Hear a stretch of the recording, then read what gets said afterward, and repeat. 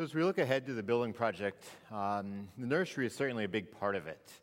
We've been blessed in a really exciting way with the influx of a lot of new young families and a lot of children who have come into the church family over the last few years. And it's important that we take care of them. And one of the ways we do that is through our nursery ministry.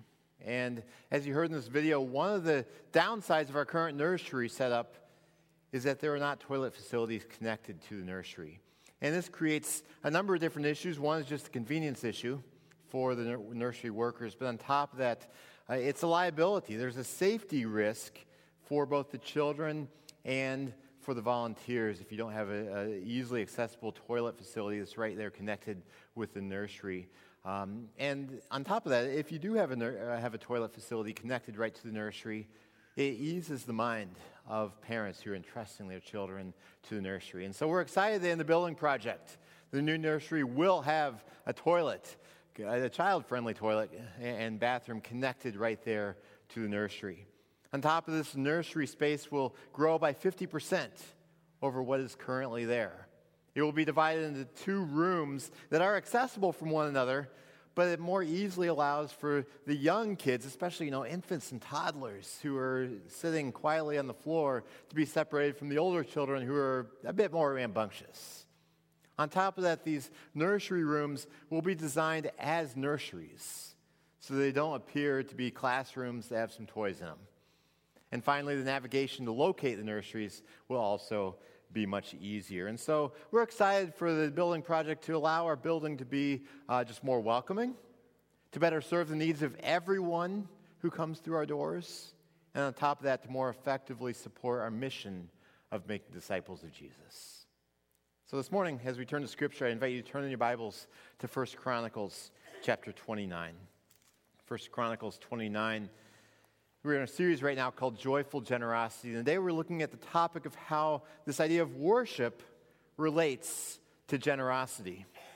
And as I look at the society around us, we have to recognize that there is no shortage of worshipers in our society. No shortage of worshipers. The question, though, is what are people worshiping? Because for many people, they are worshipers, but they are worshiping something besides God. For instance, in our society, there are a lot of people who worship sports teams. I have found since moving to Wisconsin 9 years ago, there are a lot of people around here, actually more people around here, who worship the Brewers or the Badgers or especially the Packers than worship God. There are a lot of people in our society who worship their body image or their reputation, and so they put their appearance or other people's perception of them up on this pedestal. And when you do that, it's a very slippery slope into self-worship. On top of that, a lot of people in our society worship their success at work. They probably would not put it in those terms, but if you were to really look at what's going on in their heart, they are putting their primary sense of identity and significance in life in the success of their job. And these are just a few things, but what we have to understand is that the idea of worship is simply that through our actions or our words or attitudes that we are saying that this or that thing is worthy of our utmost devotion. That's what worship is all about, just giving something our utmost devotion, putting it up on that pedestal, looking to that thing for identity and significance and security. And through the course of this Joyful Generosity sermon series, we're looking at this idea that joyful generosity is a form of worship.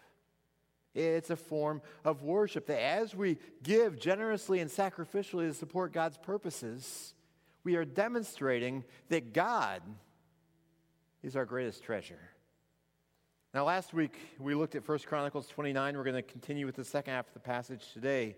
1 Chronicles 29 is this very fascinating account of a capital campaign to raise money and resources in order to build the temple in Jerusalem.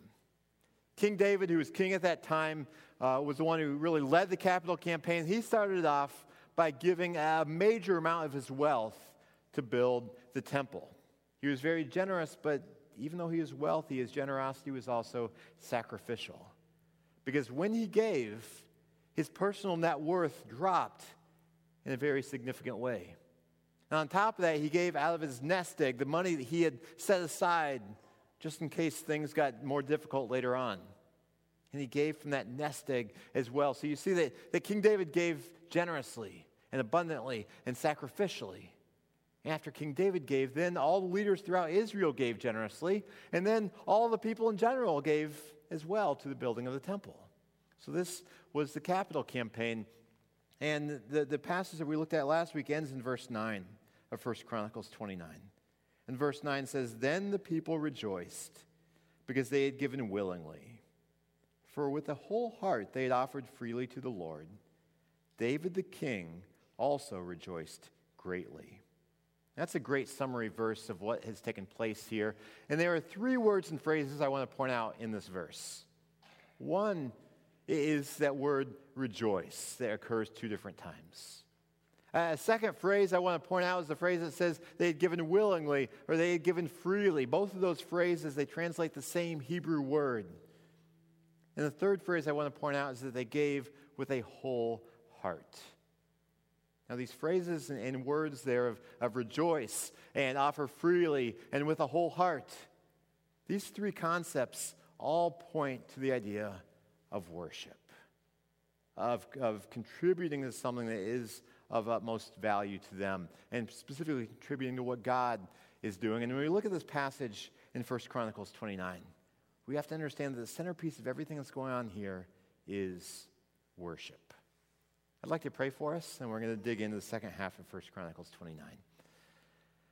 Father, we thank you that through Jesus we can worship you in spirit and in truth, that you welcome us into your presence, that we don't have to come to a church building or to a temple to worship you, but we can worship you and we can talk with you anywhere and everywhere when we come to you through faith in Jesus. So we thank you for that incredible privilege, and I pray that today, that as we look into Scripture, that we look at events that took place 3,000 years ago, but I pray that you will do a work through your Holy Spirit in our lives to give us a joy and a generosity, a wholeheartedness, a willingness to give freely to what you are doing in this world around us through our time and our talents and our finances, Lord. May we generously and joyfully contribute to what you're doing. But I pray, Lord, that you will first and foremost do a work in our heart to help us to worship you with all of our heart, soul, mind, and strength.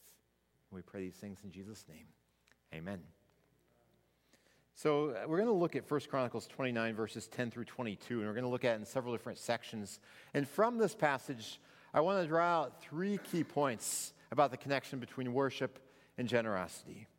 First of all, please follow along as I read 1 Chronicles 29, beginning in verse 10. It says, "Therefore David blessed the Lord in the presence of all the assembly. And David said, 'Blessed are you, O Lord, the God of Israel our Father, forever and ever. Yours, O Lord, is the greatness and the power and the glory and the victory and the majesty, for all that is in the heavens and in the earth is yours. Yours is the kingdom, O Lord, and you are exalted as head above all.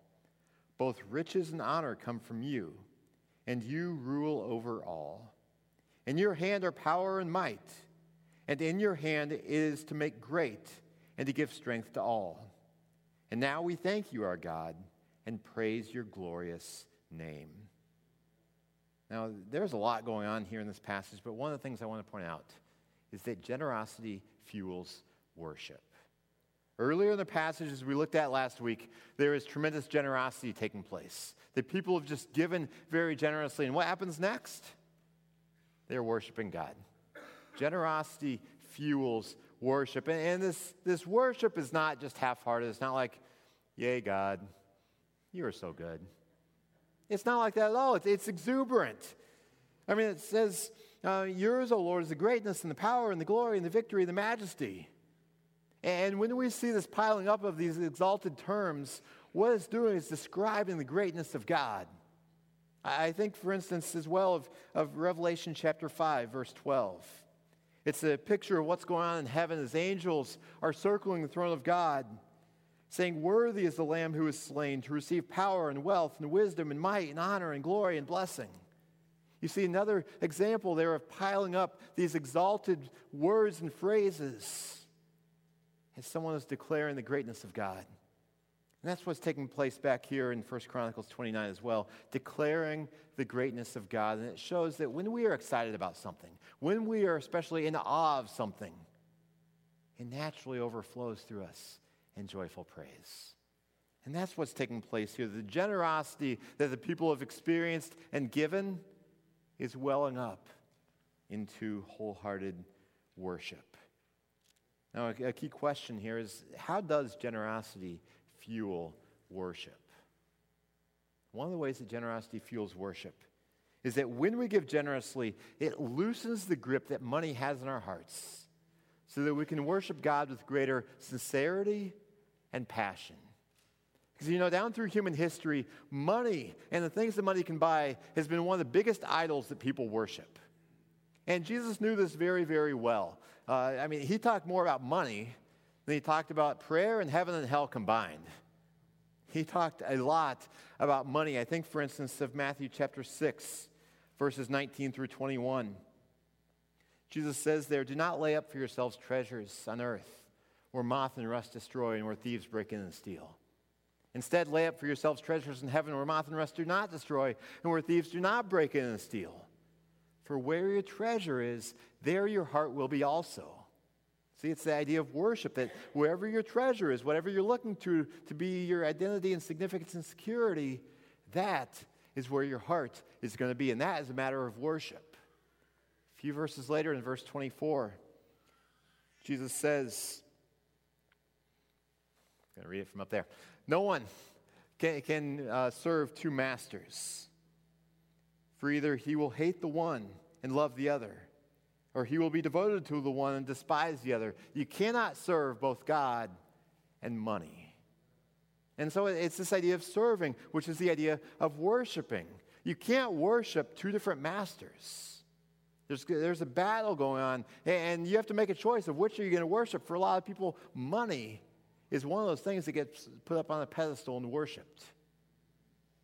But here Jesus is calling us to put aside that idol of money and instead worship God with wholehearted devotion.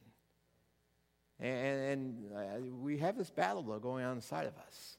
A couple weeks ago in our youth group on Wednesday night, we had this fun illustration that took place during the devotional. The devotional was about Galatians chapter 5, which was about this battle in our hearts, a battle between our sinful nature and the Holy Spirit battling for who's going to be on the throne of our hearts or who's going to be in the driver's seat of our lives.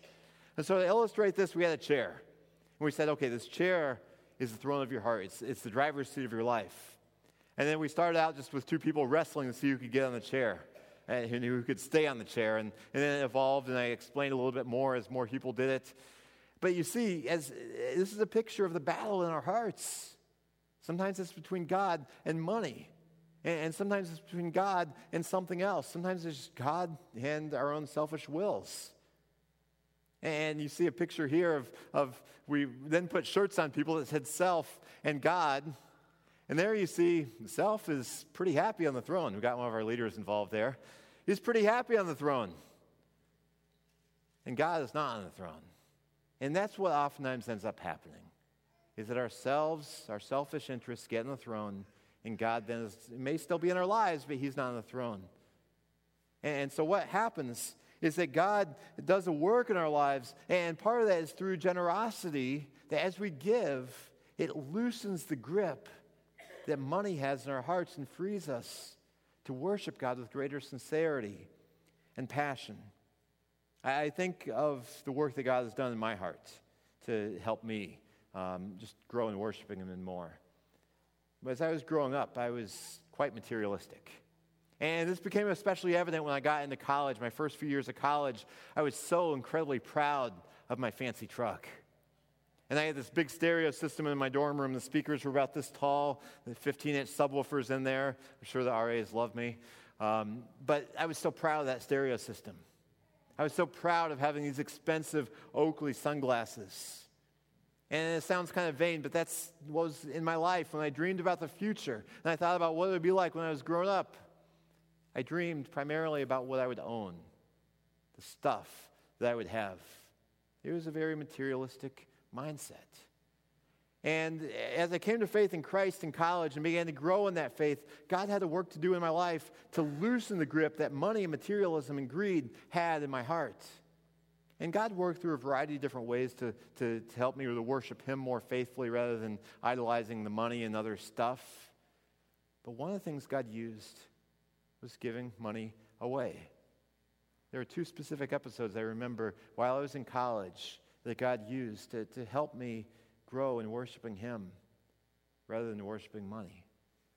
One took place during a church service, kind of like this. That church service, just like our church service, you have ushers who receive the offering. They pass around little plates, and typically on Sunday there, I would put in $1 or $2. Because you know what? If you take $1 or $2 and you kind of roll it up a little bit, no one can tell how much it is. And that way you feel good about giving something.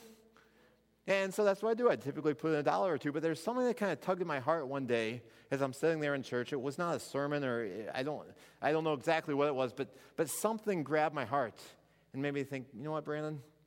You can probably give a little bit more than $1 or $2. So I opened my wallet, and I had a $20 bill in there. I took out the $20 bill, and I put it in the offering plate. And especially for a college student, I'd never done anything like that before in my life. $20. And just there was this feeling of excitement mixed with a little trepidation as I put that $20 bill in there and then watched the plate going down the aisle and realized that $20 is gone. I'm not going to be able to spend that. But there was such joy associated with it. I mean, there's this kind of thrill of giving. But there's a joy that led to this idea of worship of God. I can do that. God. And He began to soften my heart more and more to, you know what, God, You matter so much more than money and possessions do. There was another experience I had in college. It was right at the end of a school year, and I had gone home for the summer. And just a few days after I got home, I got 2 pieces of mail on the same day.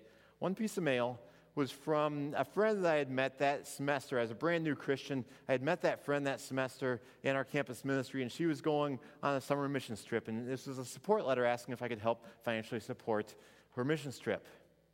That was one piece of mail. The other piece of mail I got that day was my final paycheck for my job on campus.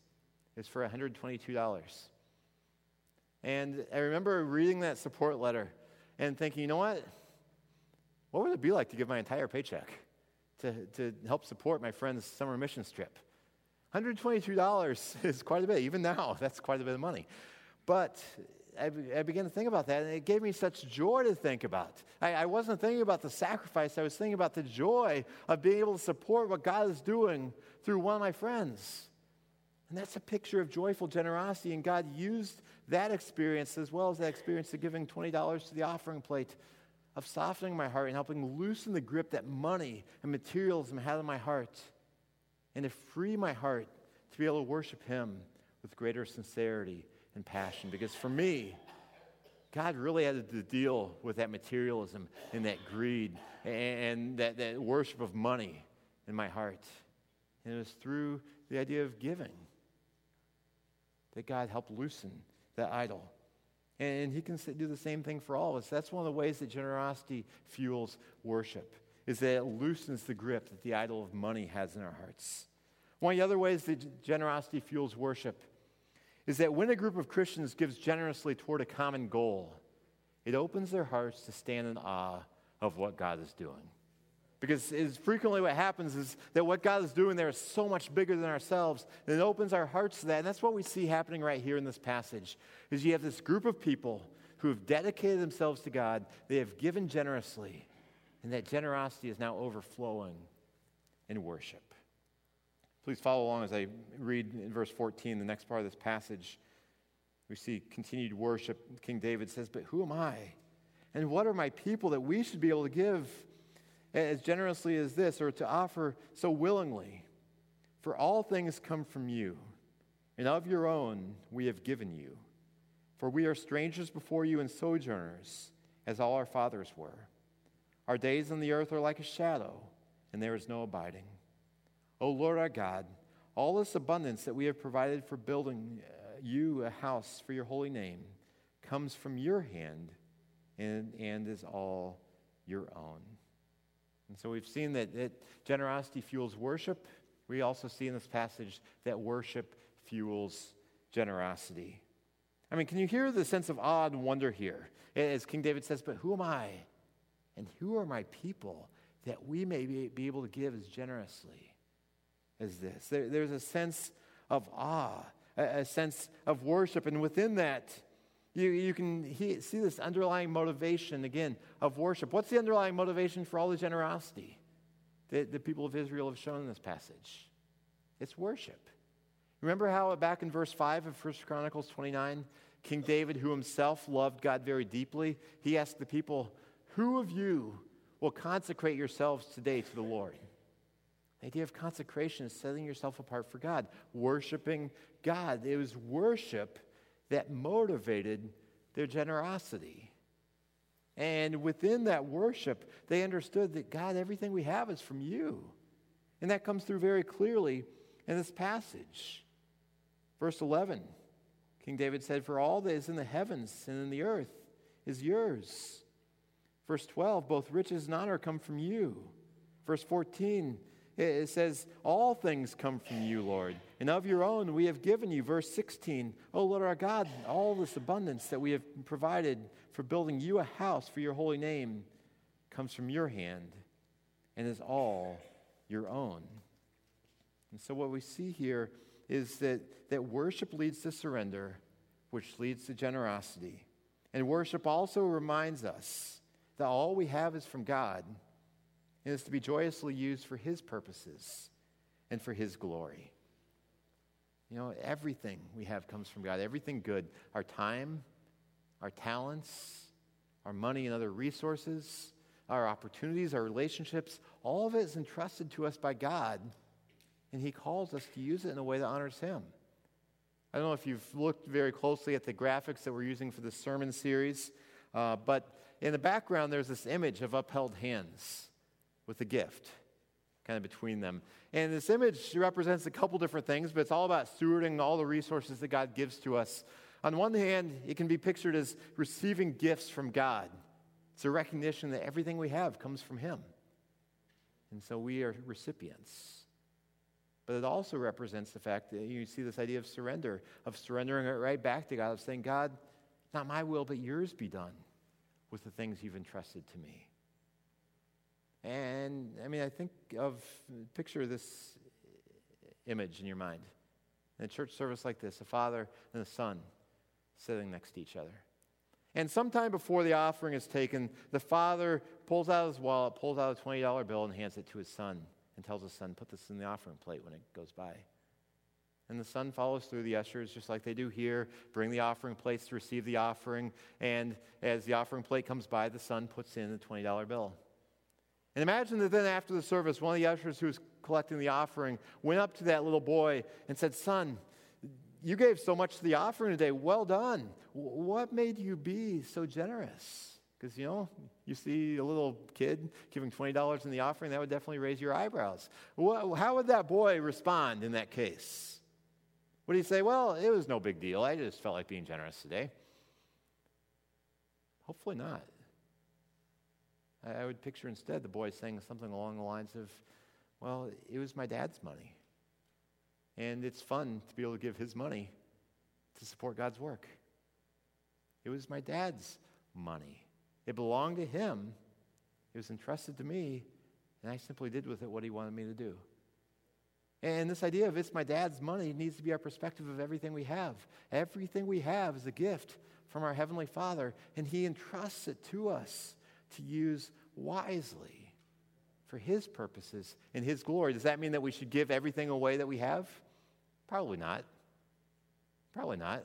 Because God knows, we have living expenses. We are called in Scripture to support our families.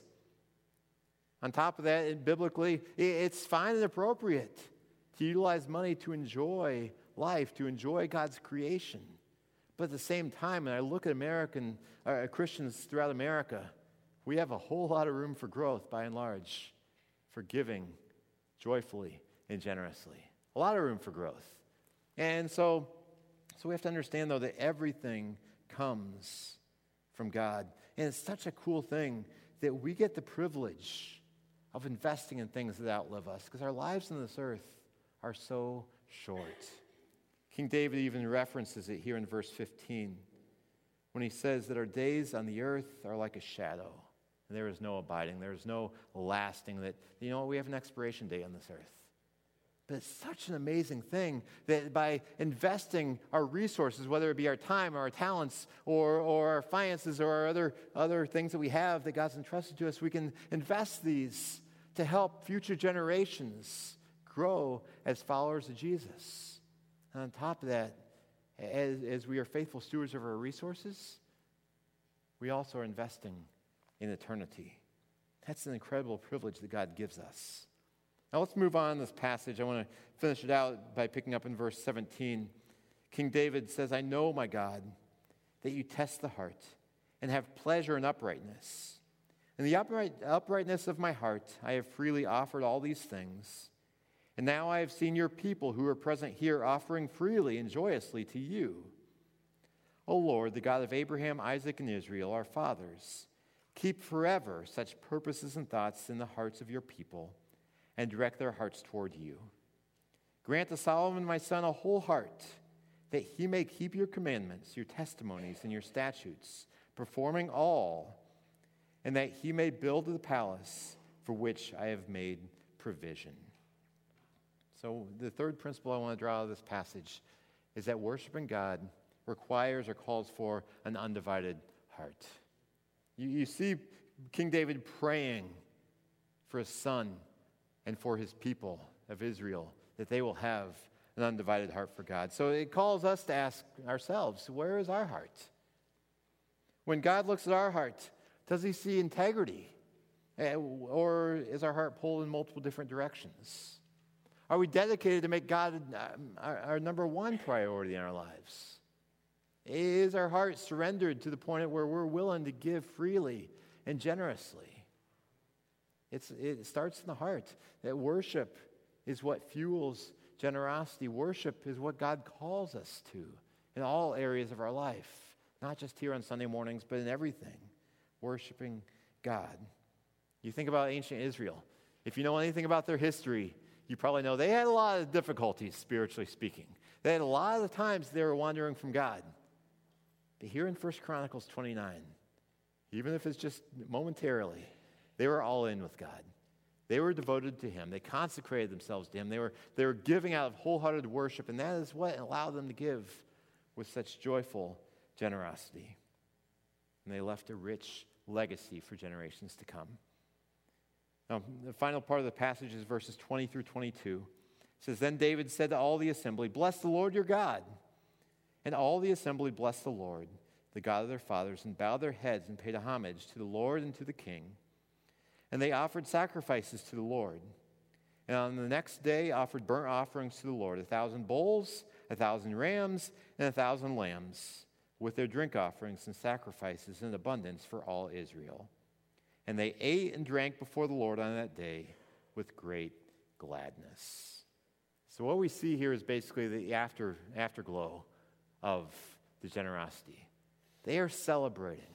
And I love this last verse. And they ate and drank before the Lord on that day with great gladness. On December 2nd of this year, so just in about a month and a half, we have a day set aside that we're calling Celebration Sunday. That's going to be when we tally up all the different pledges that have come in for the capital campaign. And that's when we will celebrate together God's provision. We will worship together as they're doing here in this passage. We will eat together. We'll have a meal after the service as they are doing here in this passage. As we look at the reality of seeking to raise $1.4 million to help fund this building project, it is daunting. I mean, it's a major step of faith, but it's also doable. I mean, the money is available to us, but it's going to take a lot of generosity and sacrifice on the part of the Friedens family. But, I mean, think about the celebration that will take place if we're able to meet that goal. And beyond that, think about the impact it will have on people in the months and years and future generations to come. Because our goal is not ultimately just a building project.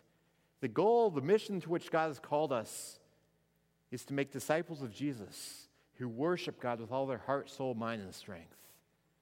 We have to recognize that we live in a culture where a lot of people are not worshiping God, but He created us to worship God. Now, I think of a quote from an author named David Foster Wallace. He was not a Christian, but he understood the nature of worship very well. He said, "Everybody worships. The only choice we get is what to worship. And the compelling reason for maybe choosing some sort of God or spiritual type thing to worship is that pretty much anything else you worship will eat you alive. If you worship money and things, if they are where you tap real meaning in life, then you will never feel you have enough. Worship your body and beauty and sexual allure, and you will always feel ugly. And when time and age start showing, you will die a million deaths before they finally grieve you. Worship power, and you will end up feeling weak and afraid, and you will need ever more power over others to numb you to your own fear. Worship your intellect, being seen as smart, you will end up feeling stupid, a fraud, always on the verge of being found out." So we live in a world where people are pursuing a lot of different things. And they're putting a lot of things up on that pedestal thinking, you know what, if I can get that, then I will be satisfied. That is worship. Unfortunately, worshiping anything besides God it doesn't work. There's a reason why when you look around our society, the rates of depression and suicide are at all-time highs in America. It's because people are pursuing so many things besides God for their identity and significance and security. And as individual followers of Jesus and as a church family, we have a calling, a responsibility, and an opportunity to point people to worshiping the one true God who can ultimately satisfy. We are seeking to point people to the fact that we need to put God on the throne rather than self. You see in that picture, I mean, this was spontaneous, but I love the picture of Josh, the self, sitting on the floor, smiling, because he's not on the throne. But that's what happens when we got God in his rightful place on the throne. He gives us fulfillment and joy as well. So that's what we are seeking to point people to, the fact that God created us to glorify him and to enjoy him forever. Let's pray. Our Father, we thank you that you are so gracious to us. We did not deserve any of the good things you've given us, most particularly Jesus. Jesus, you came and died for us while we were yet sinners, and we say thank you. Lord, I pray that you will do a work in our hearts, loosening the grip of anything else that is grabbing our hearts and in calling us to worship that thing rather than you. Lord, even as we think about the Brewers losing last night, I mean, it's something that can cause heartache. But even with a loss like that, Lord, help us to remember that a sports team is not where we get our identity and significance. Money is not where we get our identity and significance. Success, whether it's at work or on the athletic field or in school, popularity, these things are not a place to find our ultimate significance. Our ultimate identity, significance, and security, Lord, ought to come from you. And so, Lord, I pray that you will continue to do work in each one of our hearts, loosen the grip of these idols so that we can worship you with wholehearted devotion. We thank you, Lord, that you are a good Father and a gracious Father who bears with us even as we struggle in these things. Lord, open our eyes in fresh ways to your goodness. And Lord, empower us to worship you with all of our heart, soul, mind, and strength. And we pray these things in Jesus' name. Amen.